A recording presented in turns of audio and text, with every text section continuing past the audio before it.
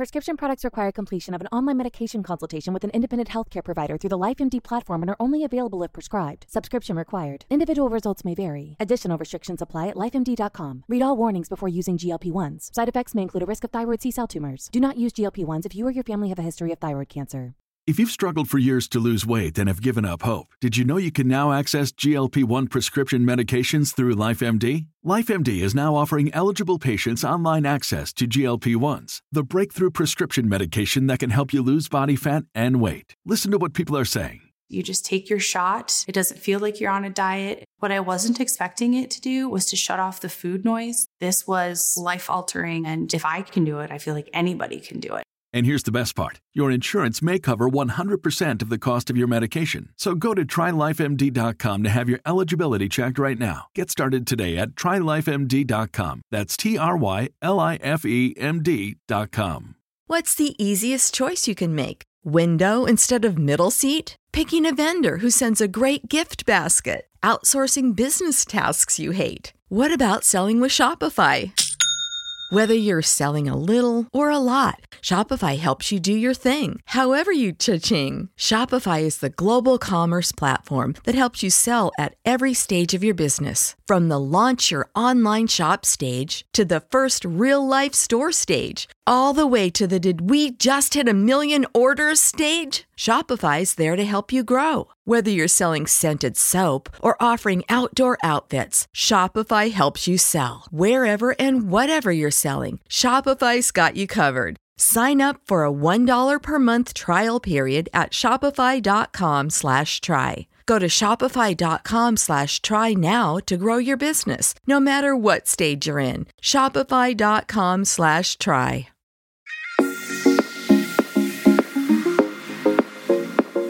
I'm Emily Elizabeth, and I'm the host of the What Fulfills You podcast, a show for and about individuals always seeking to be their best selves. On this show, we talk all about building the mindset, finding the right careers, creating meaningful relationships, and so much more. Welcome to the What Fulfills You podcast. Hello, everyone. Welcome back to another episode of the What Fulfills You podcast. My name is Emily Elizabeth. I'm your host, and welcome if you're brand new to the show and it's your first time listening. On today's episode, I have a lovely guest, and this is a very versatile business and lifestyle conversation, and it is with Sam Richards, who is the CEO of Spirited Media. And fun fact, if you've been listening for a while, I've actually had one of Spirited Media's clients on the podcast. It is with Shirley, who is the CEO of Mezcal Compante.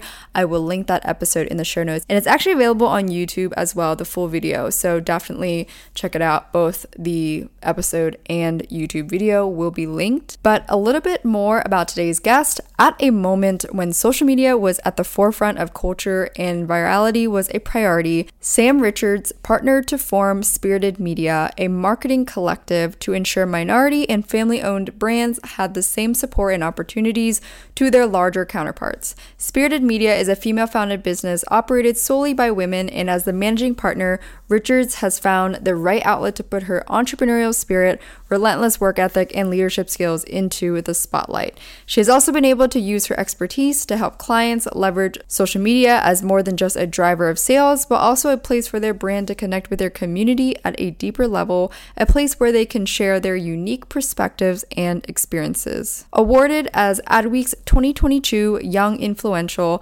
Sam is actively working with clients to shift their brand persona to encapsulate every distinct aspect of their brand, not just the business side. So like I said, this conversation is very versatile, and I love that we were able to touch a little bit on everything because, as always, I feel like that highlights the person in the best way. And so with that being said, let's welcome Sam to the podcast. Well, Sam, thank you so much for joining me today. I feel, luckily I'm not hungover from the vodka event. Right. When you drink good vodka, you don't get hungover. It was great. It was great. For context, you guys, I'm talking about this vodka event that Sam had me at last night. And obviously it's hosted by Spirited Media, right? And we'll dive into that today. But I did want to start off with just the ultimate foundation so everyone kind of understands your background and what you do career-wise. What is Spirited Media in your own terms, and what is your role specifically? Yeah, so Spirited Media is a socially native marketing agency. We typically steer away from the word agency. So in our branding, we call ourselves a creative collective, but agency is a more common term. Why we avoid it, though, is there's a lot of negative connotation with agencies and how they are supporting their clients. And then their model's a little different than ours. So we structured our company to be a little smaller. We work with freelancers a lot, and we find the best fit for each project versus forcing a fit on a creator. I feel like with the pandemic, a lot of people realized they wanted to be their own boss, like me. I think like you, there's just so many people who have that in them, and we don't want to fit someone into our mold. So we like to work with those people. They can create their own schedule. They help us. Hopefully we're helping them. So I'm curious though too, because I was looking on your website and I feel like this was kind of my assumption, but I wanted to check it before I assumed. Do you guys primarily focus with like alcohol and spirits, or do you expand a little bit outside of that? Yeah, so primarily alcohol, spirits. Yeah. I'd say beverages in general. Beverages. So non-alcoholic movement is huge right now. Yeah. I love non-alcoholic options. So we're pretty open to like that whole sector. But beverages? Yep. That is so smart, because I was looking at it too. And I think anyone listening business-wise, I think that is pretty important, especially when you're starting, to have a pretty core focus, because I was thinking about it. And I've been, you know, in marketing and social media on both ends as a creator and on the other side. And I was thinking how I never actually have come across a, you know, agency or marketing company that actually focuses on beverages, at least like someone that I've like a smaller one, you know, like boutique style. So I think that's like really smart that you guys approached it that way. Yeah, I feel like there's so many different models, and you probably are experiencing this too with your agency. I think eventually we'll see like TikTok agencies, if there aren't any already. There's influencer companies. Yeah. There are companies who only do digital marketing. And for us, it's let's do an omni-channel marketing campaign, but for a really specific industry. And it's worked really well. Yeah. The founder, Elisa, she is such an expert with spirits. She's been doing it for well over a decade. Yeah. So it's like, how do we leverage all this knowledge that she has and really help people? Yeah. And then me on the social media front, it's like combining the two. That is so wise that you guys actually saw kind of, I guess in my eyes, like kind of like a gap and like a white space in that, because I think sometimes a lot of people are looking to do all of them. And when I observe it, and even when I at one point considered, oh, should I add this on or should I add this on to services? And I realized like if you add on and try to scale faster than you're able to, and also over your capabilities, it's not going to be like focus on what you're the best at. 100%. And it's easy to get tied up in that. Like we'll have clients, everyone needs content. Totally. And I used to do photography on the side. Okay. And I'd be like, of course, we're happy to help with that. But then when you look at our time spent getting that put together versus bringing in a photographer who has done this specific industry for decades, can turn around a shoot really efficiently. It's not only a better investment of our time and effort, but our clients too. So it's knowing, like you said, what you're good at, what your client needs, and then who can help with that rest. Yeah. Speaking of experience, I was obviously LinkedIn stalking. Love it. And I'm so curious because I feel like we kind of had similar experiences in the sense of like, you know, a little bit of marketing, a little bit of sales at other companies. Can you share a little bit of your work experience and how it led up to joining Spirited Media? I was talking to some students at University of Texas the other week, and I was saying how my parents, I grew up in the Midwest, and my parents were at companies for 20 plus years, and that was the norm. I definitely jumped around and was able to experience a lot of different aspects of work responsibilities in a short amount of time, and I couldn't recommend it enough. So I started out in LA and was an assistant at a talent agency. And I say there, I learned just like the skills of being a good employee and managing a schedule, knowing how to email someone correctly, all those little details that sometimes take a little longer to learn in college because you're not taking a class on it. Right. I then went in-house at Erewhon, which is a grocery store in LA. Yeah, the bougiest grocery store like anyone might ever see. And I would work from the store. They didn't have an office at the time. So anytime I needed like a creative surge, I would just walk through the aisles and like see all these cool products. Oh, interesting. And they didn't even have a full marketing team. Oh, really? Yeah. So it was early on. We were just opening up a few stores. Okay. And now they're like such a blueprint. They are. For their influencer smoothies and all these different strategies. So it's really cool to see their growth. Loved in-house, had to wear a lot of hats. Okay. Saw that I had a little bit of a specialty with that. Being good at a lot of things. Yeah. And not maybe being an expert at one thing. I liked dipping my toes in a few varieties of marketing. Went to an agency and then had the experience of working with a skew of clients. Hospitality, restaurants, hotels, and then some spirit brands. I ended up just getting a lot of spirit brands as time went on and as I grew within the company and just loved it. Okay. It's a lot different than other marketing. Right. There's a lot of legality with it. Yeah. And nuances. And I had a client with an internal PR manager who was Elisa. And we just really hit it off. And then the pandemic hit and we ended up talking a lot more and more. And I was looking for a new opportunity and also had pretty low risk. I moved back home with my parents during the pandemic. Okay. So I could be a little more advantageous to opportunities. Totally. That maybe I wouldn't have been when I was living in LA. Yeah. And she was starting a company. She told me her pitch. It resonated with me so quickly. I don't even think I let her finish her full pitch before I was like, I'm in. Okay. Like, when do we start? Yeah. And I think within like 2 months, we started. Oh, that's amazing. And so where she was internal, she brought them on as our first client. Oh, really? Yeah. Was that risky? Like, because you know what I mean? Like taking a client that like you had from another company you worked at? What was that process? So luckily they left our agency that I was at. Oh, okay. Well before they took everything in-house during the pandemic. Okay. So I was at the agency. They finished their time with us, kept everything internal. And then her and I, it was probably 6 months later that we reconnected. Okay. So it was a really smooth transition. And then they trusted her so much and saw the work she did for them that when she told them she was looking to start a company and would want to take them on as a client versus be in-house, again, they were like, where do we sign? Oh, I love that. And they were all for it and so supportive. Yeah. How did the process then after that go into when it came to finding new clients and actually building your portfolio and then actually, I guess, the beginning, let's just say first 2 years of, you know, getting the company off the ground, you know, knowing how to pay yourself. What was that process like?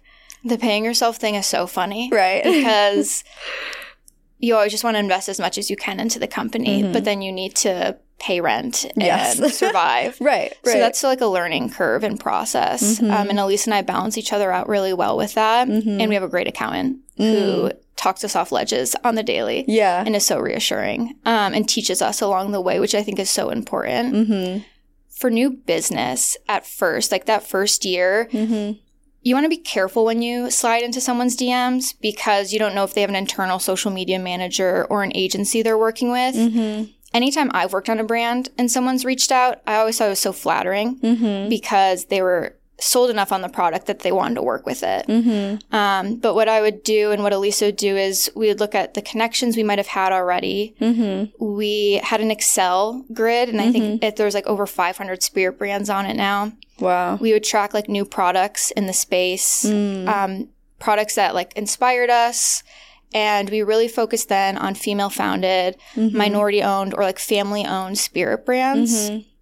We'd find their emails, email them, message them on Instagram, find them on LinkedIn, and really just talk to them about why we are so passionate about what they do and would love to learn more. There are so many no responses. There are so many we're not interested. And I feel like that really is part of the process. You hear a lot of people talk about that. Yeah. And then we were able to get our foot in the door with brands. And my dad always told me, like, a measure of success is that word of mouth marketing. Even if with our clients, we say that. Yeah. Once you can have people talk about your product, it's such a huge step. Traditional marketing, there's a reason why it worked and still works.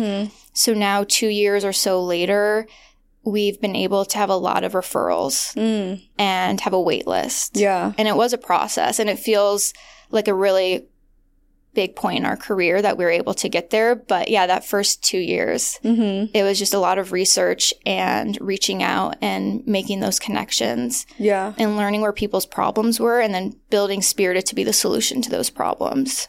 Was there ever a point in the first year where you guys were concerned that you guys maybe didn't have enough clients, or like not enough to kind of like keep it going upwards? You know what I mean? Because I feel like that is, on average, a pretty common obstacle a lot of people find themselves in when they are starting something new.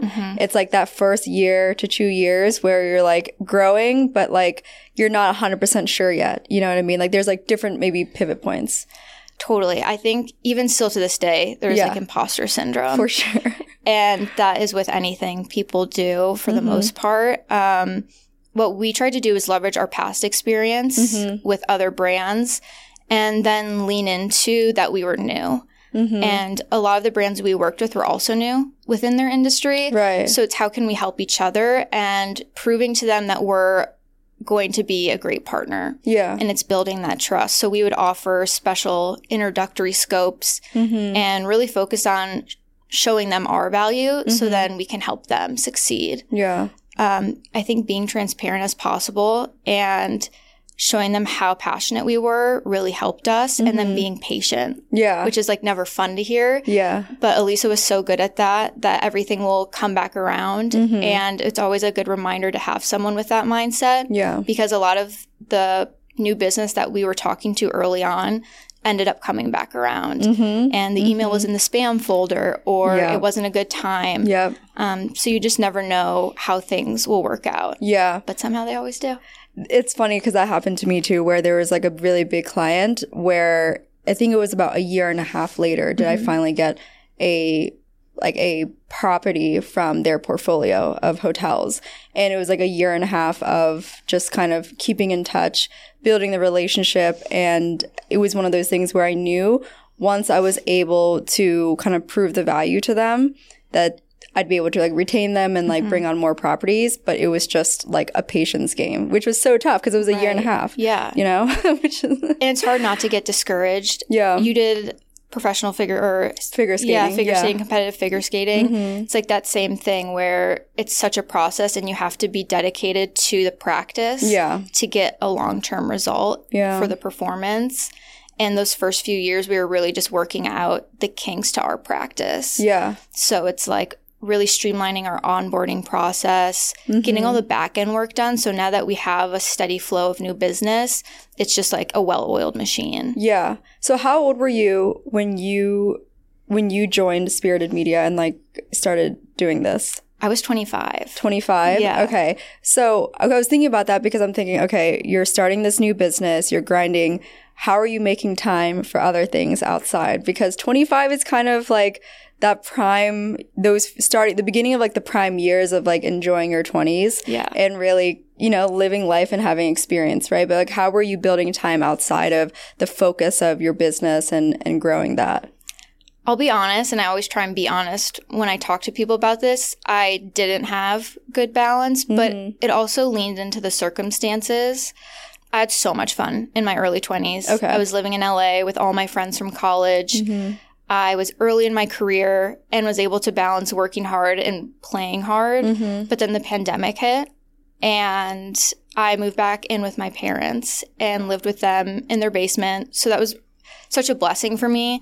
My parents became like two of my closest friends during that time, and I had no distractions. So when Elisa came to me with Spirited, it was so fulfilling because we were limited to what we could do during the pandemic for safety. I was living with my parents and I didn't want to risk anything for them. So I had this time and I just had to figure out how I wanted to use it. And to me, what fulfilled me, podcast, was working with Elisa on this and like seeing what we could do and what we could be capable of.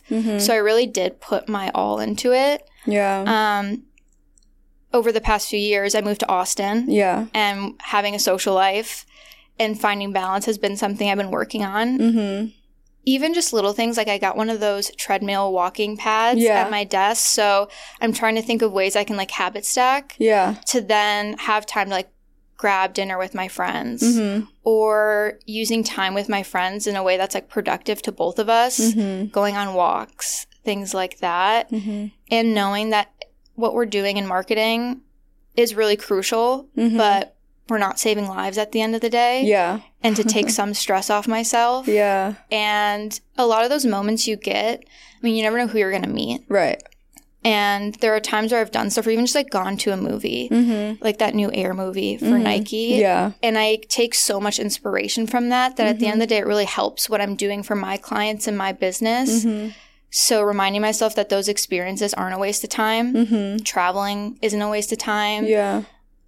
Not always having to like read a self-help book, but like read a book that is interesting to me. There's so many ways you can always like tie it back to what you're doing. So that's a work in progress. Yeah. If you have any tips, I'm all ears. Yeah. Well, it's funny because I feel like that's something I reflect on a lot, especially, you know, I just turned 26. And so, you know, it is a prime few years. I mean, I think the next, like, I've always said it, you know, after you graduate, you really live that YOLO post-grad life. Yeah. I had that from like 22 to 24. I moved here 6 months after I turned 24. And I think that's when I slowly started to become a little more serious with my career trajectory, my adult life, all of those things. And then I realized, you know, having some older girlfriends who were like 28, 29, 30, they were kind of expressing just thoughts on, okay, if they were single or if they haven't really had a past relationship where it was like serious, for example, where they felt like it was worth their time, they were starting to realize like, maybe I should stop wasting my time on like just, you know, dilly-dallying around. And so to me, I've been very reflective on how to prioritize, like, and, you know, like if it's like a partner or like with someone you actually enjoy with, and then like your friends and then your work, things like that. I feel like it's getting clear on what it is that you want.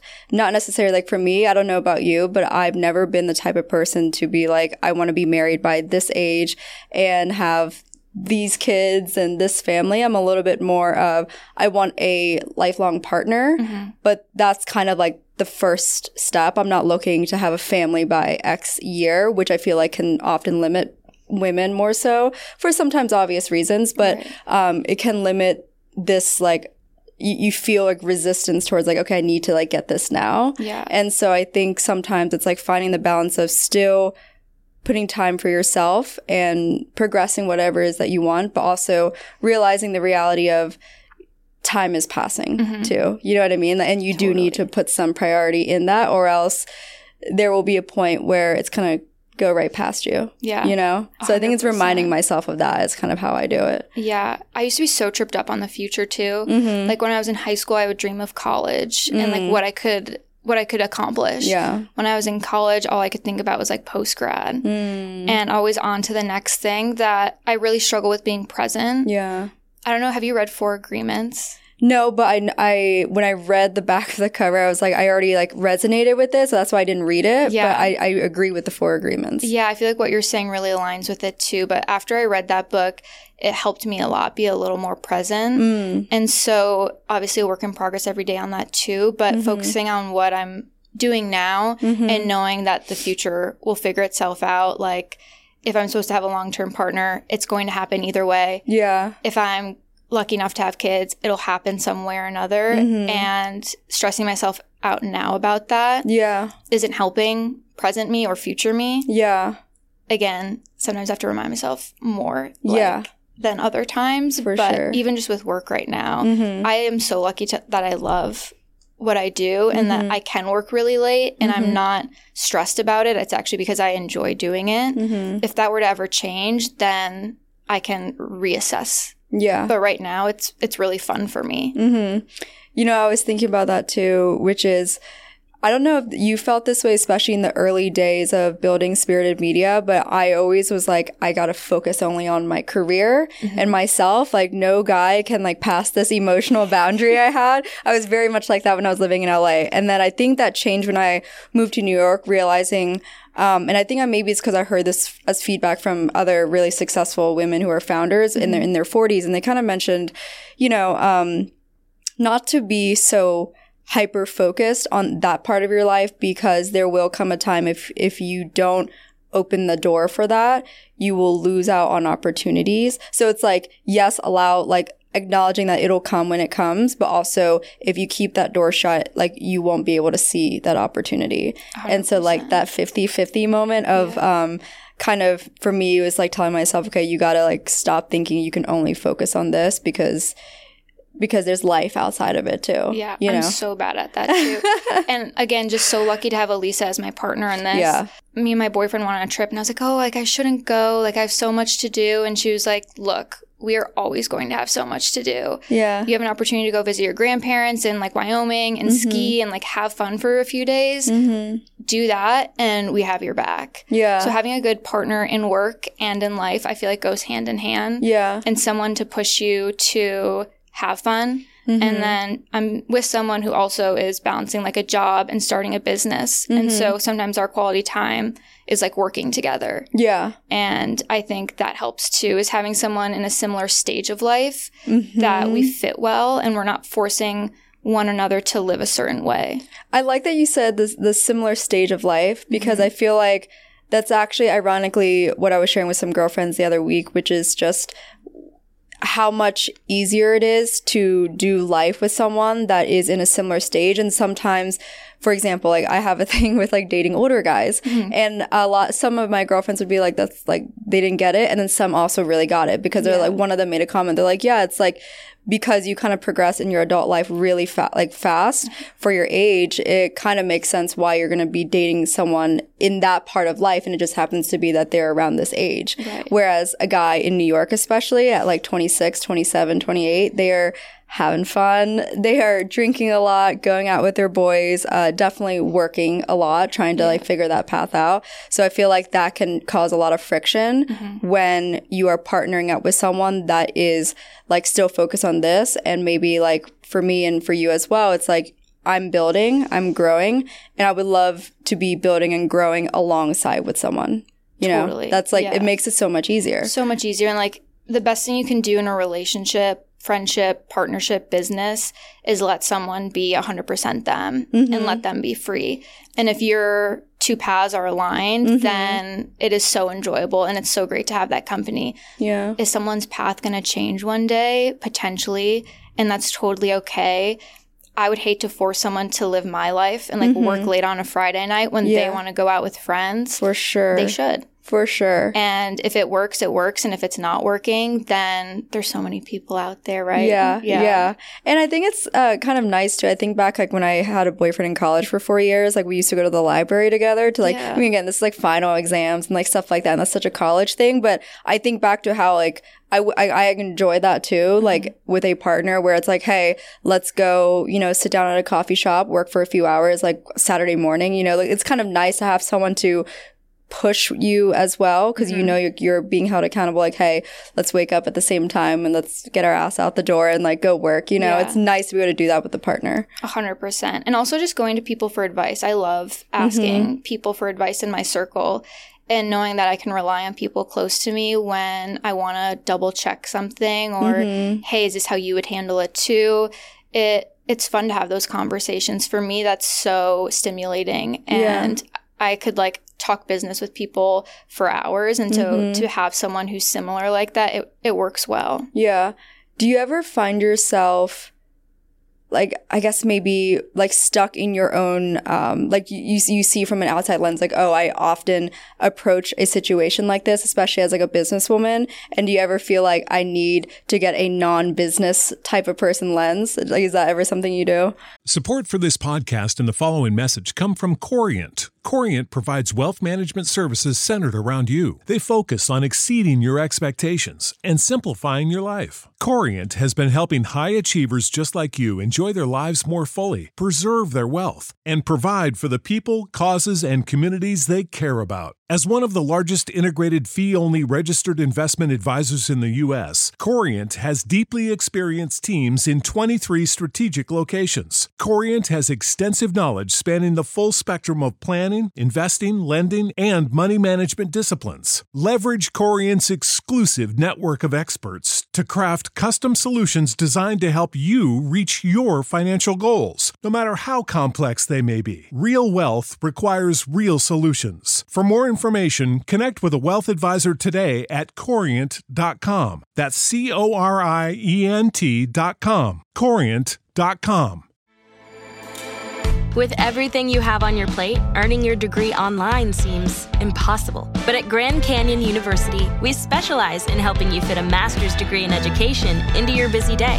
Your graduation team, led by your own GCU counselor, provides you with the personal support you need to succeed. Achieve your goals with a plan and team behind you. Find your purpose at Grand Canyon University. Visit gcu.edu.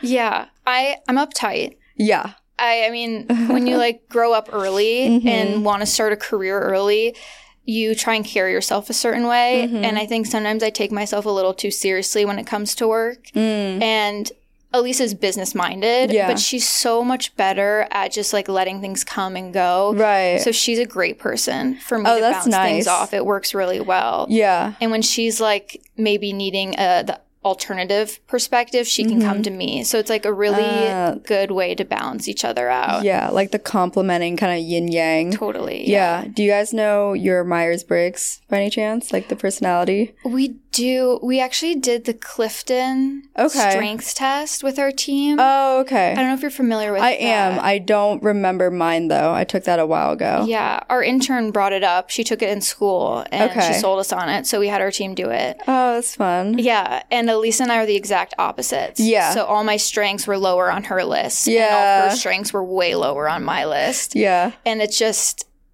worked out. I wouldn't say we were friends first. We had a business relationship first. Yeah. And then we became co-partners in the company together. And now we're very close friends. And I feel that helps too, because we have our business hats on and can have serious conversations. But then she's asking me what I got for dinner a few hours later. And there is that balance and separation, which I think helps our dynamic. How do you actually maintain a healthy relationship as both? Because I feel that is probably also one of the biggest obstacles everyone has when they're trying to pair up with a business partner that is either prior a friend or maybe slowly becoming a friend in that process. But how do you keep that where, you know what I mean? Because even it's roommates, right? Yeah. Where you're moving in with one of your best friends and then you guys have different living styles, let's just say, and that can make the friendship go downhill, unfortunately, because of, one's really messy, one's really clean, you're fighting about stuff like that. And it's sometimes just life skills on knowing how to find the balance and the sweet spot that doesn't ruin the friendship in that case, right? So how do you guys do it as business partners and friends? I think it's reminding ourselves that it isn't personal. I don't think I have a bad thing to say about who she is as a person, but I think we're always working on both being better owners of a business. Totally. And so it's knowing when we're helping each other on that front and being respectful of how we talk to each other and being patient with each other. We call anything that maybe we have different viewpoints on business disagreements. Okay. So it's not we're fighting. Right. It's nothing to do with a friendship. Yeah. It's different viewpoints. And then how can we either one, trust the other person and lead with their decision, or find a middle ground. Yeah. I think it's also, she's so good at being in touch with her emotions. And that's something I have to work on a lot more. Okay. And so she is really good at reminding me, your tone of voice is really monotone right now, and I feel you feel this way. Okay. And then I respond, oh my gosh, in my head, I couldn't be more proud of you. Or you know what I mean? That's so funny. I got told that before too, actually. I don't think much of it. Or for me, I really try and remind her how great things are going because I can be more reserved on my emotions. Totally. So it is a good balance, but it's like a relationship. Yes. Everyone communicates differently. So it's how do you communicate so the other person's hearing you? Right. Even with clients, you have to think about that. Absolutely. Yeah. And I think that's why, you know, again, I'm thinking of just like my younger self if I was listening to this. Like, I'd be so curious about how do you do that? Because I once had an old podcast many years ago with a co-host who primarily is just a YouTuber. And I remember we ended up just not following through with like continuing on the podcast because I just, you know, overall, we were kind of going through different life shifts. I had just graduated from college. She was just, I think, more focused on YouTube. And I think although internally it was also more of we had a very different approach to business in terms of what we felt like one another should do and communication expectations. And so for me, it was, you know, more or less it's kind of like a failure, but also just like you see, okay, I wouldn't do business with that type of person. But if I were to do business with another person again, what is it that I should look out for? What is it that I could do to improve communication, vice versa, things like that. Because I think that's just something that there's no like manual for that, you know? No. It's actually interesting. My parents have always given me and my sisters the advice or their theory on their marriage. And when I was younger, it kind of like broke my perception of fairy tales. But now I'm really appreciative of how they positioned it. They always told us that they could have made a marriage work with a lot of different people. They weren't exclusively dating until they were engaged. Really? Yeah. So like they were dating other people before 100%. They got engaged? Yeah. Really? That's like back in the day too? Yeah. Oh, wow. Because I feel like back in the day was a little different than it is. Like today, it's very like almost assumed, especially in American culture. Right. But back then, that was like kind of a thing? Oh, yeah. And they like, she was still in college and he had graduated a few years earlier. They met in college. Okay. And he was like, I wanted her to have her best experience, like go to formals, go on dates. And he was like, if I wanted to go on a date, I should. They were in separate states then. Okay. So it wasn't like they could text all the time or see what each other was doing on social media. Right. So I think it built this foundation of trust. And then also, I'm sure this is how they tell it. I'm sure they weren't like going crazy with dating. Right. But then they got engaged. And obviously, I think my dad was like, so you'll stop seeing other people, right? And my mom was like, yeah, I'll stop seeing other people. But at the end of the day, they made the choice that they were the person they wanted to make it work with. And every day is a choice for them to make it work. And I think that's really common for a lot of relationships and even business partners too, is every day Elise and I will make a choice to make it work. Things can be going great and really easy. Maybe in the future we could go through a harder time, but we're going to choose to make it work with each other. Even if that means like going to business coaching or like business therapy. Right. But we both committed to Spirited and it's always just like learning and growing together. Life will change. We'll be in different stages of life. And it's just like hearing each other out and coming from a genuine place, I think has really helped us. I'm thinking about the theory on marriage because at the same time, though, they, like after, you know, let's just say a couple different people that they've dated, there was clearly a better connection with one another that made them go, okay, like we should be engaged, right? Yeah. So I think that's a factor in, I think, connection where I think while I don't believe in one soulmate per se, or I'm not even sure necessarily like the soulmate, the twin flames, like all this stuff, but I do kind of believe that there are a select few people in life that you'll have a strong enough connection with that will make you feel enticed to want something extremely more with them. You know what I mean? Like, I don't know about your experience. I feel like I've been with a lot of guys in my past where it was like, I like you, but definitely not enough to date you or let alone, you know, ever have the idea that I could do like life with you. Right. And so I think those are more common, but then some people will just stick with those because like to go deeper is like a higher risk, higher reward, you know?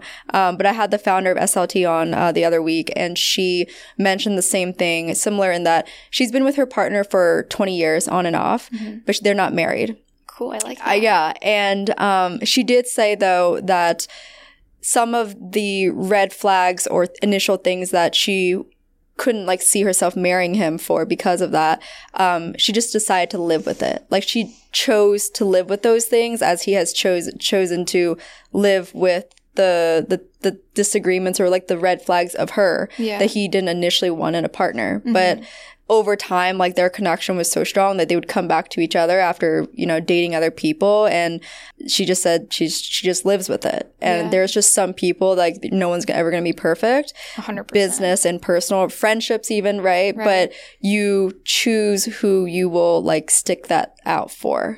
You know what I mean? Like, some people, like, I don't know, friends often will give feedback like, oh, why would you be with them? Like, you know, why would you stay friends with them after that? Or why would you stick with this person after that? But it's kind of, like you said, a choice, right? Something else I think has to be a little bit stronger, but like it makes you feel the desire of, I will still choose to show up and be there with that person. Yeah. I feel like it also plays into like compatibility. Which I didn't think much about early on in dating. But compatibility for me and Elisa is we're like opposite sides of the spectrum. Right. Compatibility for me and the person I'm dating, we're like very much on the similar page. Okay. And so like I see benefits to that. And then I also see benefits to Elisa and I. Yeah. So I think it like really depends. But even just like living with someone's red flags, what it comes down to for me is accepting someone like for who they are. Right. And then either I can live with that, or if I can, it's up to me to walk away. Right. And I think that's when it gets tricky, when people get deeper and deeper. But I really respect, I need to listen to that full episode. I started it. Yeah. And I was just impressed too, because she was saying just how, you know, some of her girlfriends who are in their, you know, late 40s, some of them are single now and they don't want to be single. And she said that from observation over the 20 years, she finds that it's primarily because they were hyper-focused on the red flag or red flags and was like, I can't be with them. But everything else was like a fit. Right. But it was like this one thing. And it's kind of like, can you almost like get over yourself a little bit to live with it? Like, is that person worth it enough to live with that, you know? Totally. And I think in that sense, it's accepting like that's who they are. And I'll still love them for it. I don't love that part of them, but I will find a way to live with it. Like, I will find a way to choose to live with it. You know what I mean? 100%. Yeah. It is interesting. I feel like we focus so much as a society on like a laundry list of what we need in a partner. Yeah. From appearance to status. Yes. And at the end of the day, you get so caught up in that you could be missing someone right in front of you. Right. Who wasn't anything on your list, but like ends up being so much more in your life. Yes. So it's like, again, going back to even being present. And I feel like online dating makes that hard. I think it's great too, but you always have all these options. Even in business, there's always going to be another option, another client. Yes. Your client is going to have a ton of options, but you need to learn how to be like the best version of you and then be really trusting of your intuition and the choice you made. Yeah. Because I feel like people can get caught up in the next best thing. I was in Italy a couple weeks ago, and my friend and I, we were sitting next to this couple who are just philanthropists now. They're in their early 80s, I think like 83, 84. Okay, goals. Yeah, and they're from the UK, and they were just like traveling there, and we ended up in a really deep conversation with them. And the husband, he had sold 2 insurance companies, I think both of them or at least one of them to Allianz, which is like this German, bigger German insurance company, if I'm not mistaken. And long story short, I was picking their brain as to kind of the success in their marriage. Yeah. They've been married since 25, 26, and now they're like 82, 83. It's a long ass time. They've lived in Singapore together. They raised some of their children like over there for a little bit. They traveled all throughout the US. They just done a lot in their life. And I kind of asked both of them, and then he kind of gave some feedback as to why he's had that level of success in like his career and his marriage and like family and just enjoying life. And he talked about how it was because of his narrow focus. It was narrow and deep versus he talked about his son who's in his 40s and not married yet. Not that that's a bad thing, but they were just kind of making a comment like, you know, so-and-so, he's kind of spread thin, you know. He'd go out with his friends, grab a beer, and then the husband like jumped in and he's like, yeah, I wouldn't do that. And it was interesting to me because my friend and I, he's in business too, and we were reflecting, we see how these successful people are laser focused. Like he was saying, like, I'm not going out looking for options. I have my wife, like she's my rock. Or, he even said it too, like his career trajectory went up actually after he got married to her, because I think it's almost like subconsciously you've got that locked down already, and then you can actually like focus on this part. And then that's when he, became really successful in business. But I found that interesting because today we have so many options to look at, social media, the scrolling and all those things. Right. And so it makes me reflect every time, why is it that certain people have success like that? And you kind of see the common denominator, which is that they're not constantly looking at the next best thing. Right. They have their blinders on. Yeah. Yeah. The laser focus. And I look at that for athletes too. I'm a huge, 100%. former tennis player. And so I look at like Roger Federer, who's like extremely successful. Yeah. He hosted the Met Gala. So, his wife or partner, they've been together for a long time, since he was like 20, like early 20s. And she's 4 years older than him. And so they just been like together for, I think, close to 20 years, if not that. And, to me, I think when you have that level of success, someone like Roger Federer, number one in the world for a long time and top 3 for a long time. And, naturally you're going to get maybe tempted, you would think, or you have a lot of offers, options, beautiful women, like beautiful things to do in life. And he was laser focused. Like he was the athlete that actually never had a scandal of any kind. And I just am impressed because I think that's extremely, extremely hard to do. Right. I wouldn't expect anyone to be able to do that because it's so hard. Like, you like when you're at that place in life and you do get those options, it's human nature, I think, to kind of look and see, right? Your ego gets the best of you. Ego. Yeah. 100%. And I think people measure success so differently. Like I have 2 older sisters and they're both so successful in my eyes. One is like VP at a major marketing and PR agency in Chicago. Nice. The other is living with her husband. She is NP. So, like, nurse practitioner. Nice. They live in Iowa. They have a puppy. Like, the puppy is so well trained. They're just so successful to me, but in different stages of different points of their life. And I think that's another thing is people think success is one thing.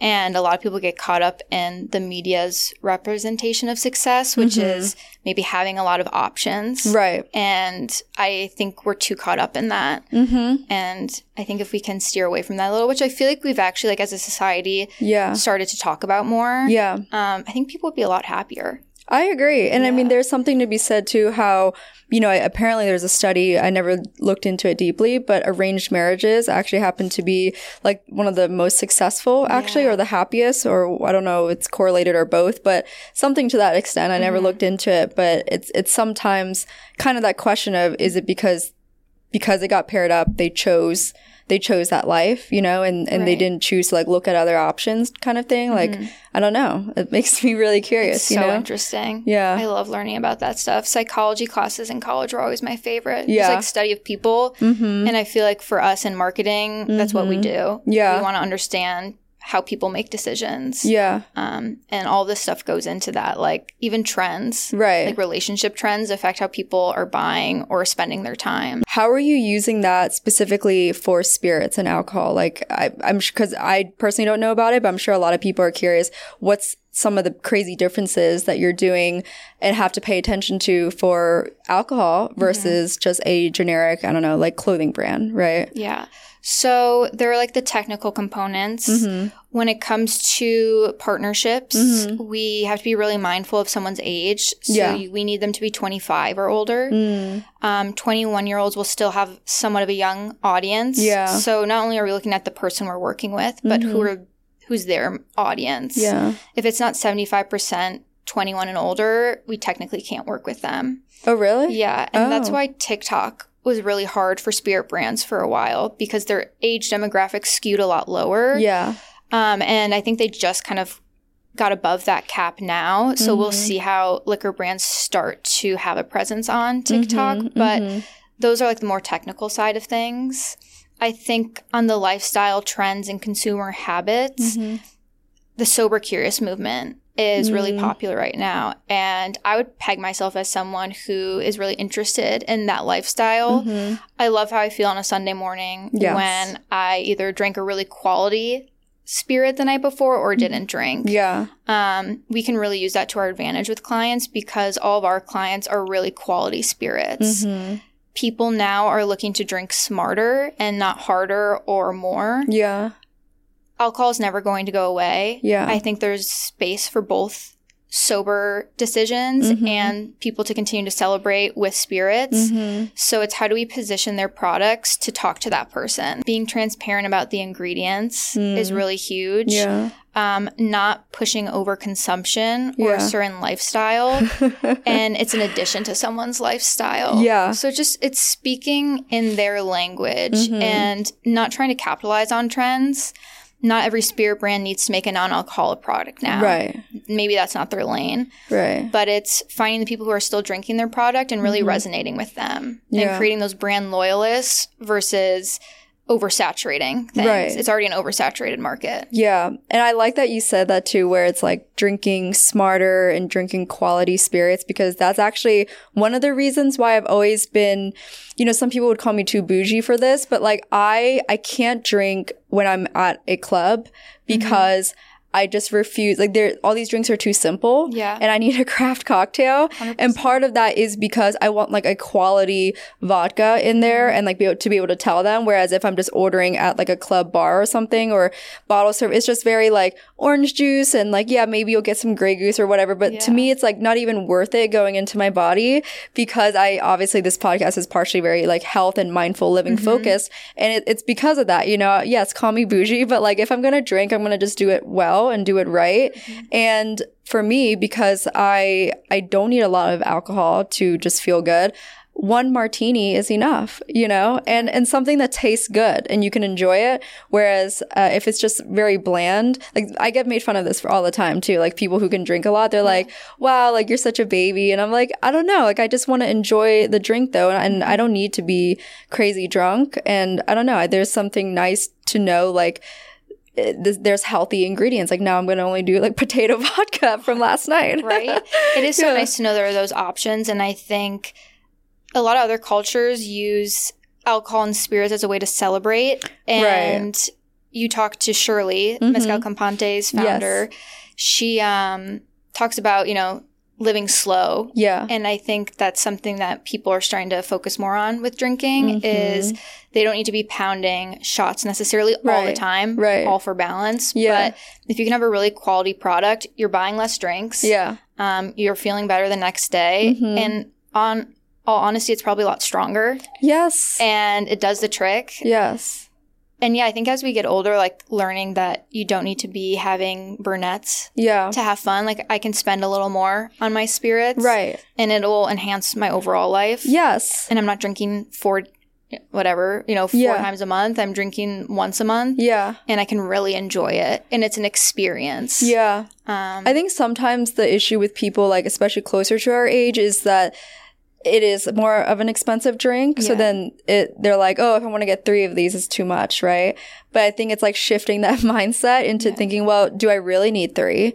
And also, like, to me, it's just like food. If I'm going to eat, I consider what I eat as like my medicine. You know, it's my health, and that's my top priority, because if I'm not healthy, I can't show up. I can't, you know, walk. I can't work out. I can't do all these things. And so if I don't have the baseline of like what I'm eating and what I'm drinking, then everything else is going to suffer. So I treat alcohol like that too. Right. You know? Yeah. And typically people are so hungover because of the sugary additives in either spirits or cocktails. So when you are increasing the quality of your spirit or having a craft cocktail or having something on the rocks, you are benefiting your health in a certain way if you're choosing to continue to drink. And then you get used to that taste and you appreciate that more. And then you go back to a sugary drink and it's almost like you can't stand it. Yeah. I'm all about the health and wellness. I'm in that era too. Yeah. And it's so fun. And I'm oversaturated and inundated with information thanks to TikTok. Yeah. But I love it. And like I love trying new trends and seeing if it works. Yeah. So now I do my apple cider vinegar shot. Oh, nice. Every in day the morning. in the morning. Yeah. So that's my little like, okay, I'm still fun. Yeah. Good for the stomach. Hard to go down, but yeah, it's really good for you. Yeah. No, I'm all about drinking drinking a good juice in the morning that's like good for the stomach, especially if I wake up and I'm bloated, or I just know that I have a tendency to get bloated that week, whatever, then I just will make sure I like take in the health precautions and make sure I do well. Something, I think my dad taught me this. If I'm going out, I'll do a shot of olive oil with like half a lemon juice. Oh, I was like, oh my God.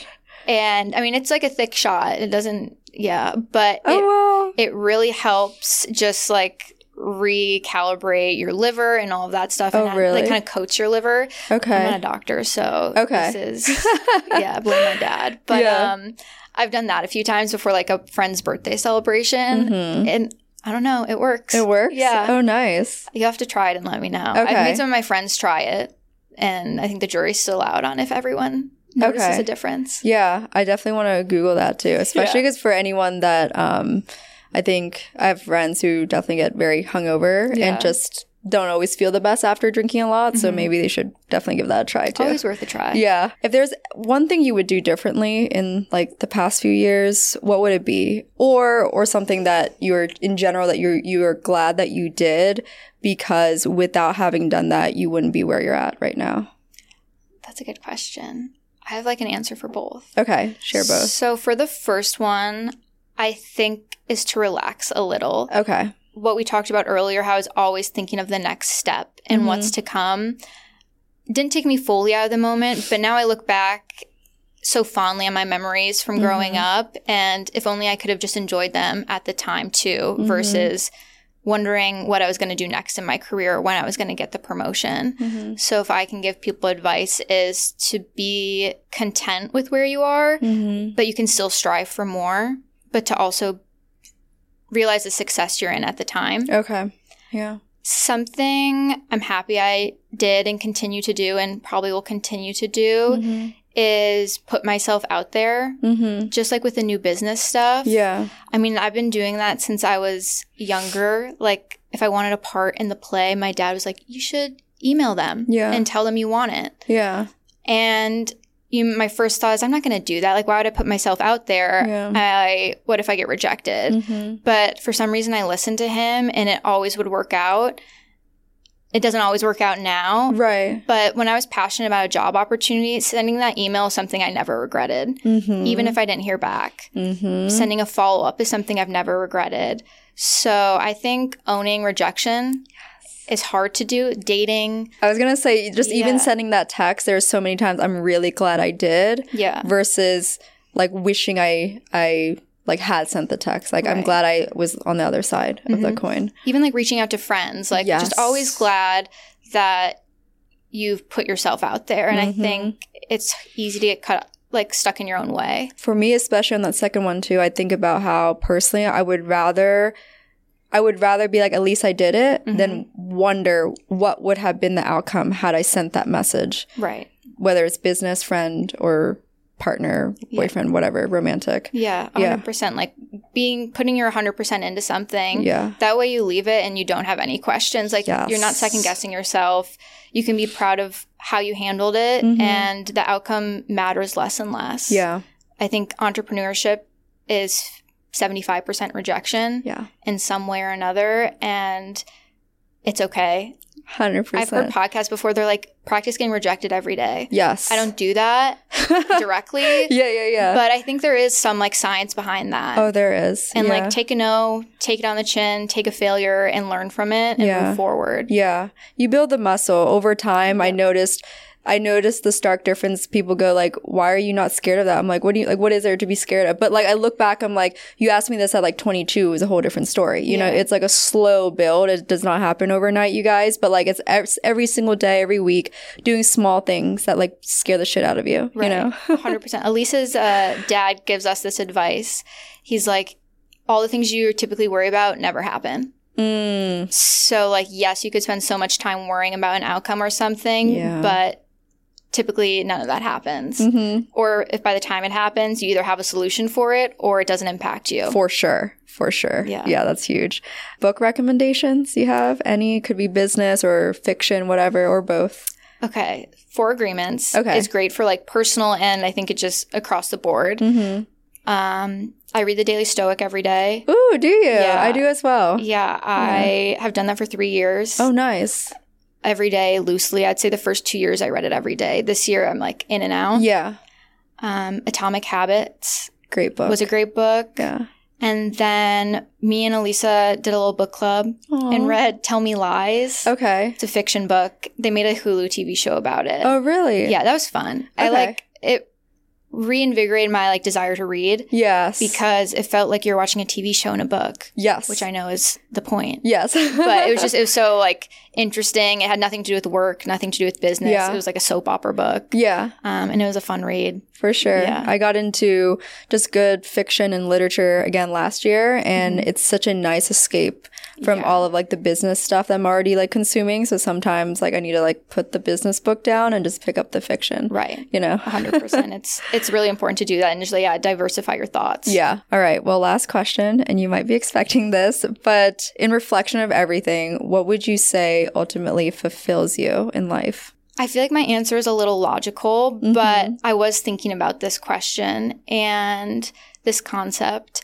For me, I feel like sales is a huge part of a lot of work, but it's the delivery that can set you apart. And genuinely, what fulfills me is being able to deliver with what I'm going to do, whether that's for a client, because you can talk their ear off in a proposal, and most people know what to say to get them to sign a contract.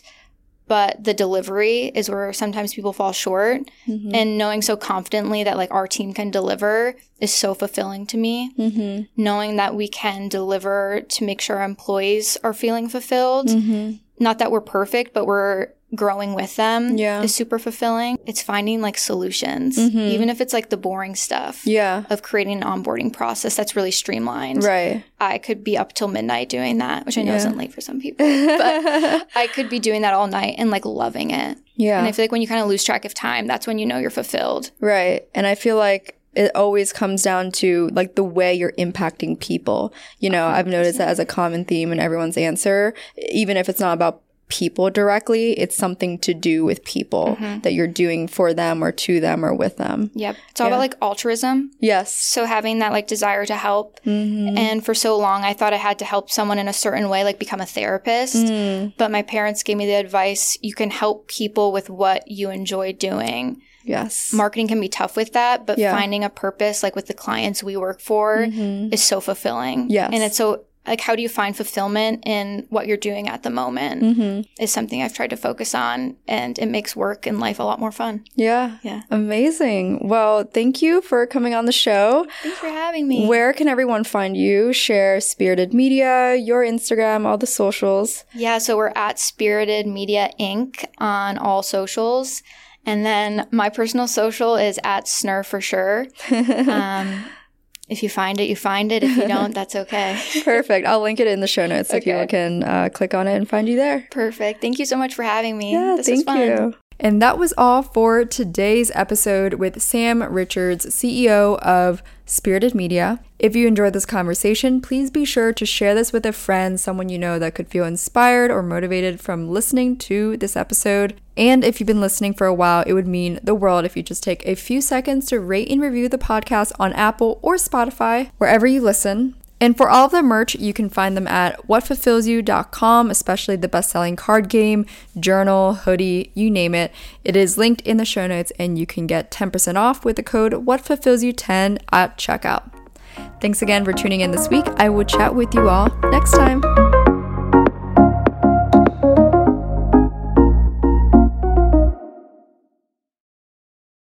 Protect your dream home with American Family Insurance, and you can weather any storm.